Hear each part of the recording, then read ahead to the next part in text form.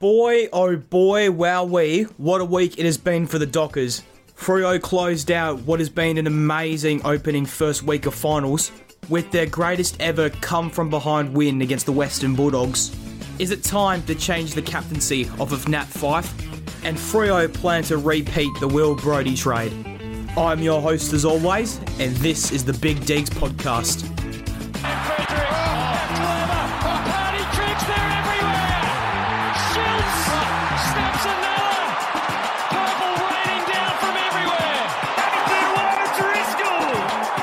Chance for Akers. He's fired at a goal and he's produced an absolute gem. Now to Brayshaw.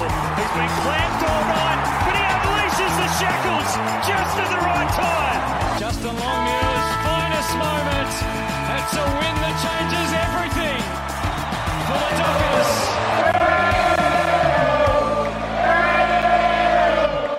Hello and welcome to episode 16 of this podcast.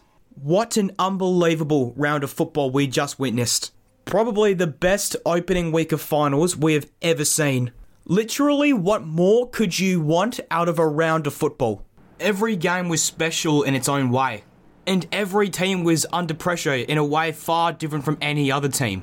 I don't think next week's game of finals, and hell, maybe even the rest of the finals series, aren't going to live up to that first week. Every game was intense and dramatic in its own way. And it's gotten to a point where I kind of feel footy burnt. I know that's probably never been said by anybody ever, but I need a break from footy. I am emotionally drained after a week of footy. And honestly, from what we saw this week, I will not complain about the pre-week finals bye ever again, especially on the Dockers' behalf.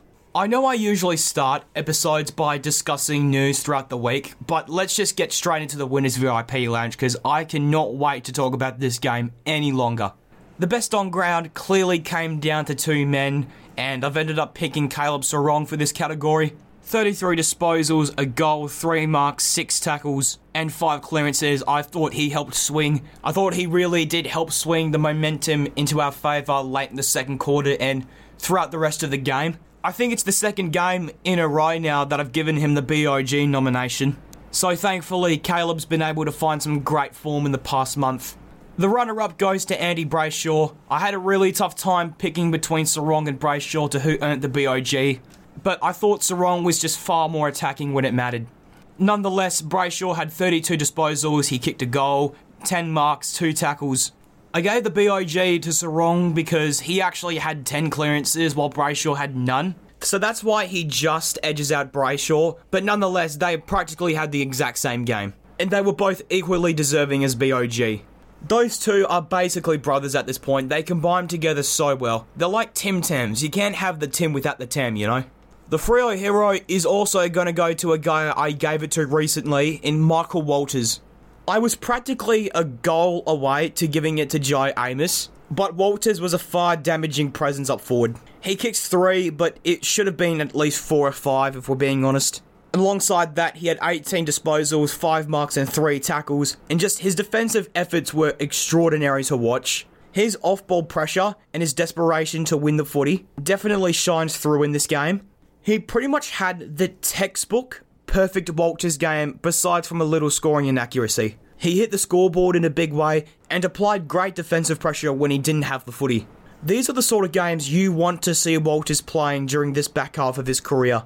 Still being that X-factor small forward, but setting defensive standards for the other small forwards. And speaking of forwards, Fremantle are eyeing out of-contract son Josh Corbett after his stunning elimination final performance in the VFL. 4 goals, 4 behinds, 25 possessions, and 17 marks led the Suns to their first ever VFL finals win in club history. Now, it's important to note that Fremantle are not the only club eyeing out Josh Corbett. However, we have been confirmed to be the only one so far. Josh Corbett is an undersized key forward for the Suns, standing at 1.9 metres. Corbett is out of contract at the Suns and has found difficult to break in the Stuart Jews lineup this year, given the arrival and form of key forward duo Marbiel Chol and Levi Casbolt. All of this just leads me to believe that Freo are trying to pull off another Brodie trade.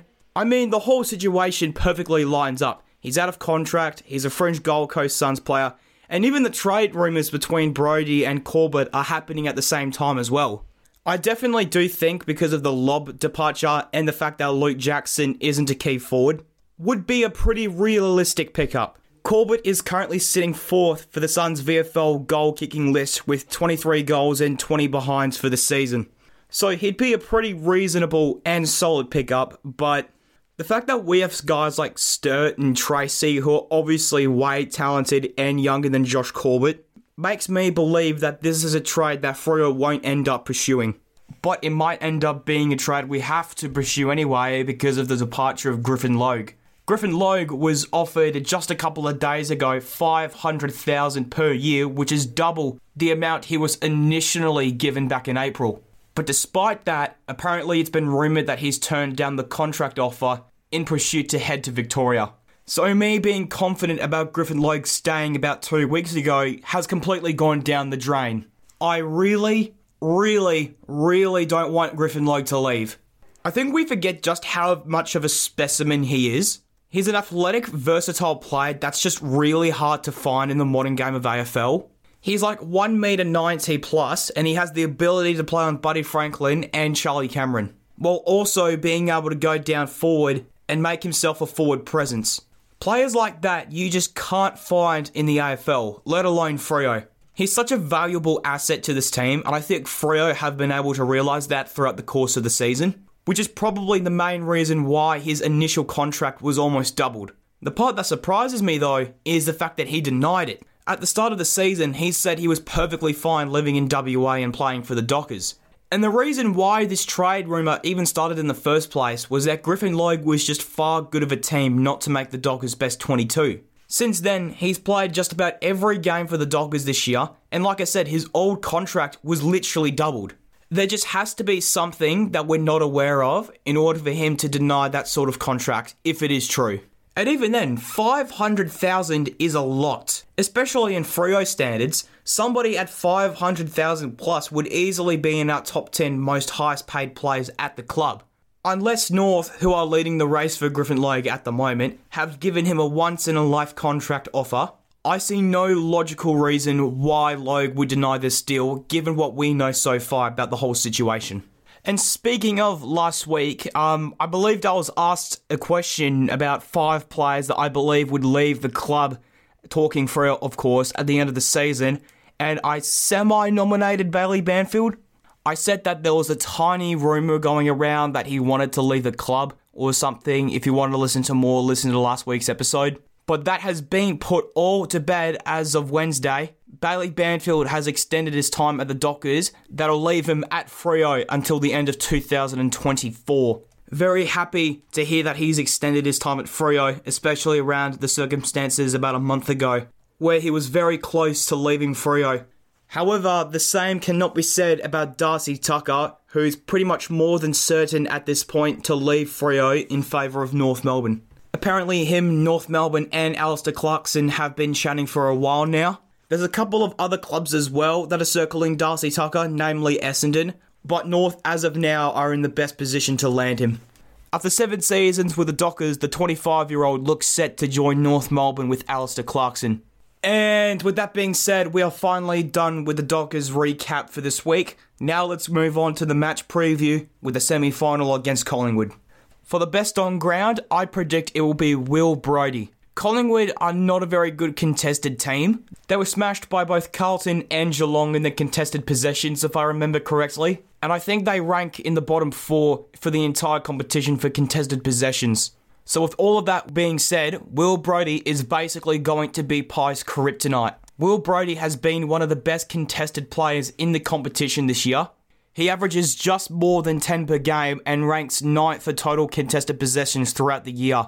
And not to mention the last time Freo did play Collingwood, despite losing by 33 points, Will Brodie was arguably best on ground. So expect Will Brodie to be a key pillar in this game. The Freo hero, I predict, will be Pickle Rick Michael Frederick for this week. If you manage to watch Access All Areas, especially the part on Collingwood, you'll know that the Pies defenders absolutely hate running back to defend their 50. It was the reason why Gary Rowan and Max Holmes were able to get the back of all of those Collingwood players to seal last week's win for the Cats.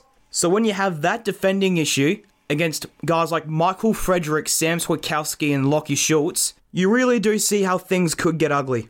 Freo, when they choose to play that sort of high-risk, high-reward type of footy, we actually end up being one of the best attacking teams in the competition. I mean, we turned a 41-point decimate, 7 minutes left in the second quarter, to being down by just 15. You can really see for yourself how damaging the Freo forwards can be when they choose to play that risk brand. When Freo do choose to move the ball fast, we are one of the best teams in the competition. The way we burn players off with guys like Frederick, Switkowski, O'Driscoll, combine into a forward line that looks way more dangerous than it does on paper. And Michael Frederick is the best player at doing this. His performances actually sort of reflect how Fremantle played that day. If he's having a good game, well then Freo are playing that high-risk, high-reward game that we want them to play. If he isn't having a good game, Freo are playing that slow, methodic football that we hate to see. Speed is going to be the key to beating Collingwood at a packed MCG. And Frederick, quite literally, is speed. And now we have the lookout player, the opposition's game-breaking player, or the player who I think from the opposition will be BOG. I'm going to pick Jordan De Goey. He kicked 2 massive last quarter goals for Collingwood that nearly got them the win over the Cats last weekend. He's been in terrific form over the past month, and he's that X-factor midfielder that Freo, fortunately for this season, have never really had to deal with. Those sort of big box office midfielders we've never had to really come against in 2022 so far. Guys like Dustin Martin, Jake Stringer, and maybe even Toby Green. Our defense has never really had to cope with this season. He's going to have to play a huge game if Collingwood want to get the job done this week. And similar to what we did to Bontempelli last week, we could see James Age go to him for a tag. I will admit the Collingwood forward line does look a bit underwhelming on paper, but again, I can say the same about us, and Collingwood have been able to get the job done anyway with that forward line, so it's definitely not something to look over for our defense. But again, I could say that exact same thing on the other end. Collingwood, similar to Freo, have actually been one of the best defensive teams this year, so the battle is going to be won in those two areas, with Will Brodie playing a crucial role as a contested beast. But I think Jordan De Goey certainly has that firepower that he's been able to show in the last few weeks that could get Collingwood over the line in another close battle. A new prediction, which I'm going to include for the rest of the season, is called the Big Call. It pretty much means I'll try to predict a significant moment that will happen during the game this week. Whether it's a ridiculous goal or an amazing mark or even a big scrap, the Big Call part basically means I'll try to predict any of those from happening. And for this week's Big Call, I predict that Luke Ryan will belt Jack Ginnivan in a scrap. Jack Ginnivan, to put it lightly, is an interesting character in the AFL. I think just hearing the name Jack Ginnivan for any fans in the AFL will just piss you off unless you're a black and white supporter. And the last time he did play Collingwood, he showed off to the Dockers fans before kicking the sealer goal. So I definitely do think guys like Jordan Clark and Lockie Schultz will get under his skin, but especially Luke Ryan.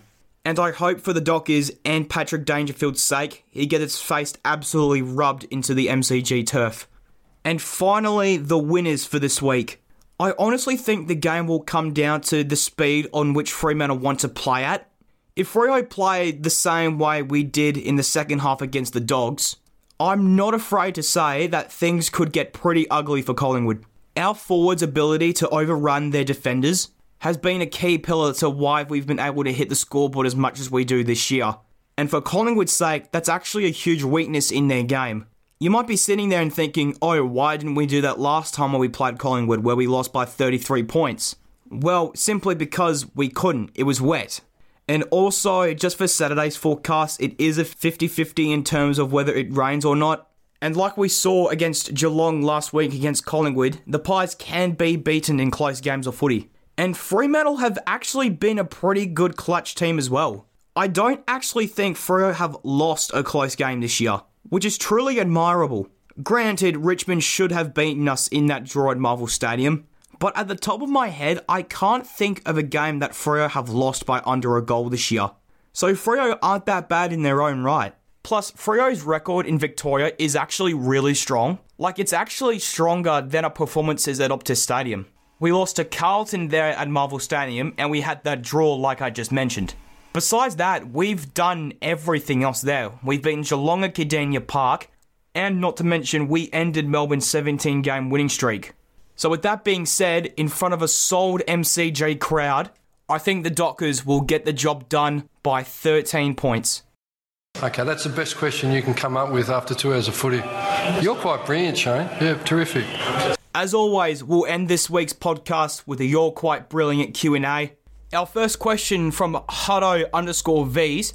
After this elimination final, do you think we can go all the way and win the granny? Funny enough, regardless of who makes the grade final, whether it's Geelong, Brisbane or Melbourne, I think our toughest tasks will be Sydney next week.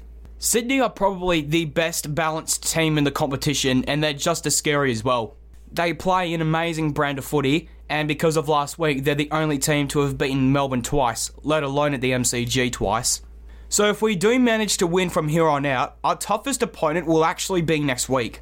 Not to mention, I don't think we've beaten the Swans at the SCG since 2010. So there's also that. So let's say Freo do beat Sydney at the SCG next week, they do beat Collingwood this week, they go on to the grand final. We've beaten Brisbane at Optus Stadium, and Brisbane hate playing at the MCG. We've beaten Melbourne at the MCG, and we've beaten Geelong in Geelong. So we've beaten all the remaining contenders other than Sydney. But yet again, our brand is capable of beating any team, and we've broken a lot of venue droughts this year as well. Our next question comes from picture_funnydogs, Matthew Pavlich or Josh Kennedy. This one is definitely a head scratcher for me. They're both champions in both rights, and they'll go down as probably the greatest WA players to have ever played. But with that being said, I don't think putting Pavlich in this sort of situation is comparable, because Pavlich is, in my opinion, the most versatile player to have played the game. He's got all Australians in basically every position on the ground, and he's won there multiple times, while Kennedy has only really been a key forward his whole career. And despite, them both being key forwards, they are entirely different players. I guess the only way you could truly compare them is what they've achieved in their career. Pavlich definitely has more All-Australians. I don't think Josh Kennedy nearly has 6. But at the same time, Josh Kennedy has 2 Coleman medals, so he has that over Pav. But oddly enough, despite Josh Kennedy having that one premiership, I think Pavlich did more in big games. Pavlich still has kicked the most goals in a derby with 8, with I think the second place being 6, so he's got that covered. And also, I think in terms of finals, I don't actually remember Josh Kennedy having the same impact that Pavlich did. I mean, Pav's 2012 elimination final alone would give him the tick over Kennedy in this category. But at the same time, Josh Kennedy did surpass Pav this year in terms of goals kicked. And when you look at their last seasons, Josh Kennedy's, despite playing for a much worse West Coast team, was so far better than Pav's. I guess the real answer comes down to the question in context. Like, if you reevaluated that question, Pav versus Kennedy, who's the better player? I'd say Pav because, he could play everywhere, which by default makes him the better player because he's more, playable. But then if you were to go Pav versus Kennedy, who was the better forward, it's instantly Josh Kennedy. Like, I love his Pav as much as anyone, but I'm no shame to say that Kennedy has been the better key forward. Who knows, maybe if Pav did play forward his whole career, this would be a much different story. But as it stands, Pavlich is the better player, but Kennedy is the better forward. Next question coming in from Kobe Pauls. How do our small forwards combat Quaynor? Pretty easy, actually. You do this crazy technique. I'm not sure if anyone's done it before, but it's called manning him up on Michael Frederick. Next question. Next question from, I'm going to pronounce this wrong, but Jero Mincho's ones. Can we beat Collingwood? And if we do, can we reaffirm that Sydney and us have a rivalry? No. To be honest, there was never really a rivalry between us and Sydney, even back when the Ross Lyon era was at its peak. Sydney was just kind of a team we played a lot in the back half of the year, similar to Hawthorn during that period. Geelong versus Freo back then was way more of a rivalry. To be totally fair, I've never actually considered Sydney to be a rival of Freo. They've just always been that solid team you're afraid to play against. And the weird thing is, if we do beat Collingwood this week, it'll actually be the third prelim final that we've played against the Swans, oddly enough. 2013, 2006, and hopefully 2022, which makes 3 out of our 4 prelims in club history. Josh Ward _05 asks, Freo vs Collingwood, honest predictions. I'm just going to say this, the game is going to be won in the first quarter.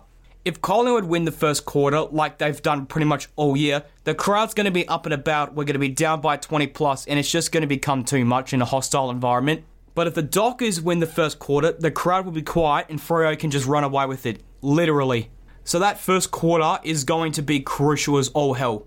And this week's final question from Cooper White, Acres to Carlton. This was actually another trade rumour I was going to bring up earlier, but due to this question, I thought I'd save it till now. So apparently there are a bunch of Victorian clubs circling Blake Acres in an attempt to lure him back over, and Carlton are basically the front runners now in landing him. We cannot lose Blake Acres simply because he plays such an important role in our system. Like Frederick aside, he's probably our most important role player. The way he works up and down as a winger has been part of his breakout season this year. And not only that, he's such a smart winger as well. He knows exactly when to go and contribute to the contest. And not only that, he's actually good at breaking tackles as well, which is rare for a winger. I really hope we don't lose him, especially to someone like Carlton who just sacked Liam Stoker. Actually, can we talk about that for a second? Liam Stoker literally won Carlton's best young player last year in their best and fairest, and then literally gets sacked in the next year. Like, what the actual shit? Like, to quote Mick Malloy off the front bar, you know you've got a problem when Essendon are looking at you and going, geez, that club's in shambles.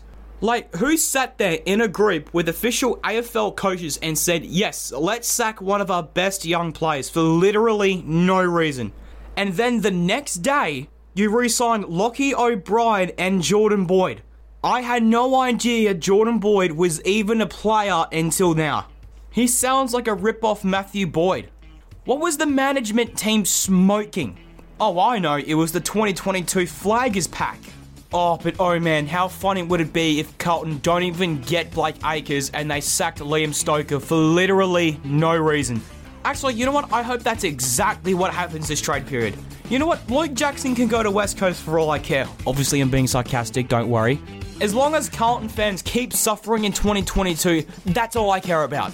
Carlton are making their own fans want to jump off a bridge and dive straight first into concrete ground, and I love it. Actually, with that being said, that's literally the last question anyway, so let's just wrap things up here. Thank you everyone so much for listening to this week's episode of the Big Dogs podcast. I'm in another rampage because I realised just how much I hate Carlton. Flag medal for life. Freo are going to eat some cold pies on Saturday night. Thank you so much for listening, and Carlton can suck my dick!